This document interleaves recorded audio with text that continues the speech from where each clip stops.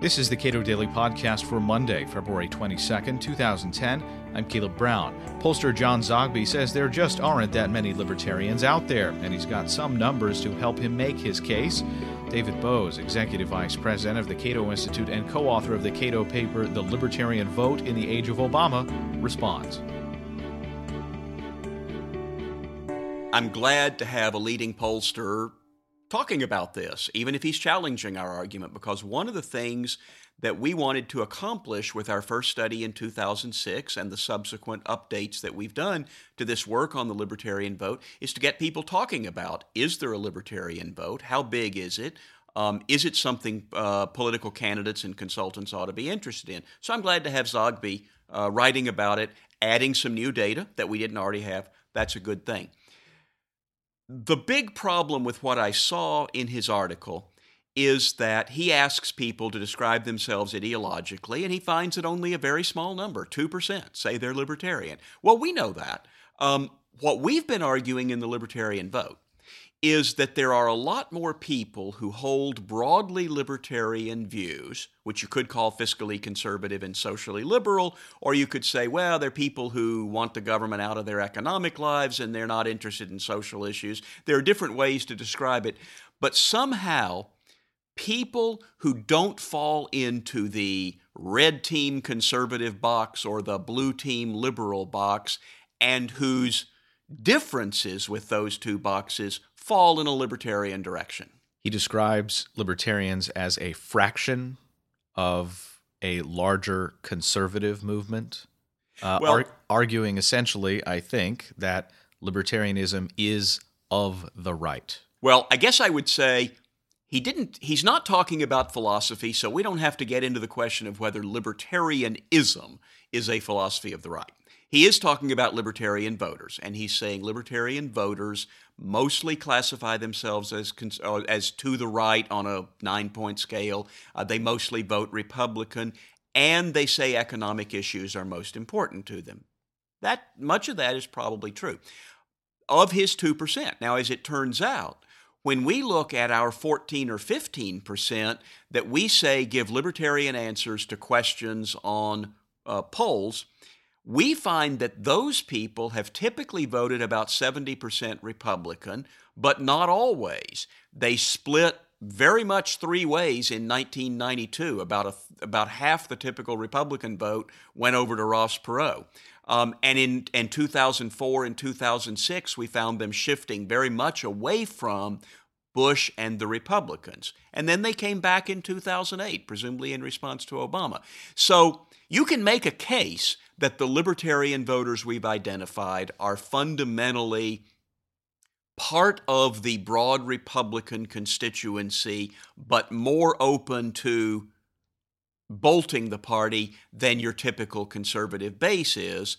We think there's something else going on there, that in fact these people do hold different views on social issues, and that does cause them, in some cases, not to want to vote Republican. The glue that seems to hold the Tea Party movement together is debt and spending. And I don't know what those seem to be ideas that conservatives and libertarians share, but from what I watched part of the Tea Party convention, there was an emphasis on de-emphasizing a lot of social issues. Well, I think that's right. I don't think anybody really knows what Tea Party activists think about social issues or foreign policy, and I'd love to see polling data on it. What we do know is that absolutely the Tea Party movement is organized around spending, deficits, debt, big government, healthcare takeovers, and those are issues that libertarians have been talking about for a long time, and issues that, as you say, conservatives talk about when they actually get in power. They don't do a very good job with them, but at least in theory, conservative intellectuals would agree with libertarian intellectuals on a lot of those issues.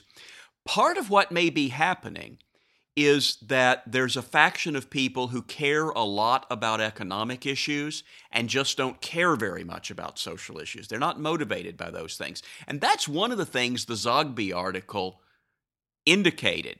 It showed that both conservatives and liberals are much more likely to say that social issues are the most important thing to them than libertarians or moderates are. So people who call themselves libertarian or moderate both say economic issues are much more important to them than social issues are. So one breed of what we call the libertarian vote may just be people who care about big government and free markets and don't much care about social issues. Another part of that group is people who actually are socially tolerant. They are different from conservatives, but they may still think economic issues are the most important issues, especially in 2008 in the middle of a financial crisis. He doesn't indicate how many people were surveyed in his article. From the article Zogby did, I can't tell how many people were actually surveyed. If he surveyed 1,000 Americans, which is a typical poll, and 2% said they were libertarians, then he's trying to analyze 20 people. My guess is John Zogby's not trying to analyze 20 people, that he did have some bigger survey, but I don't know the answer. What does your data find on how many libertarians, self-described and otherwise, there are in the United States? Well, we have a handy graph in our new paper, The Libertarian Vote in the Age of Obama, and it shows a wide variation. Zogby's basically right. If you ask people, are you liberal, conservative, moderate, or libertarian, you're going to get a very small number, 2 or 3%. On the other hand, if you ask people, as the Washington Post did, do you consider yourself libertarian or not, then you get 18%. So not having to choose to not be the other things, you get a larger number.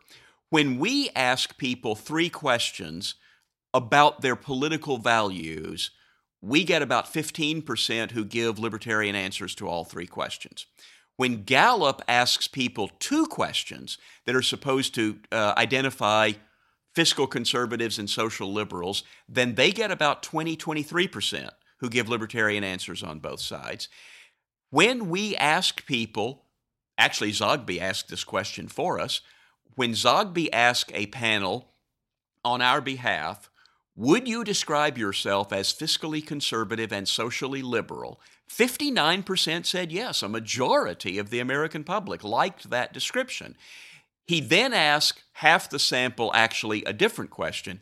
Would you describe yourself as fiscally conservative and socially liberal, also known as libertarian? And we knew that when you throw in this unfamiliar word, you're going to get a smaller number. But the number only went down to 44%.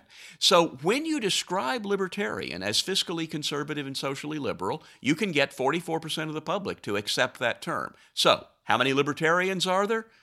Somewhere between the 2% who absolutely claim that term given all the other options, or 59% who, given a description that puts them outside the conservative or libertarian liberal mainstream, you get 59%.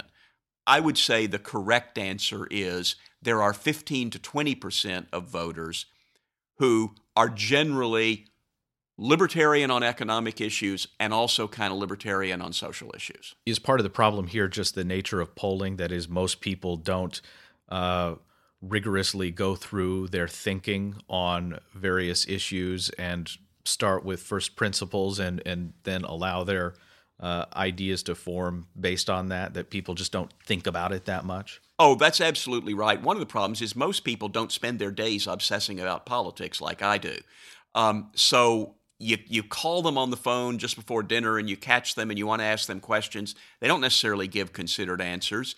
And maybe they give an answer that sounds good at the time. Are you fiscally conservative and socially liberal? Yeah, that sounds good. Pollsters find that if you give people a nice option for not answering at all, you get a much smaller number who give you an answer. If you say, or haven't you thought much about that?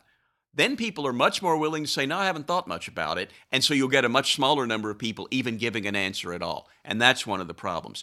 But the biggest problem, I would say, in doing this kind of surveying is that we have not done an adequate job of getting the word libertarian out there in the national media. And therefore, it's an unfamiliar word. Most people are not going to claim it. We just need to do a better job of communicating.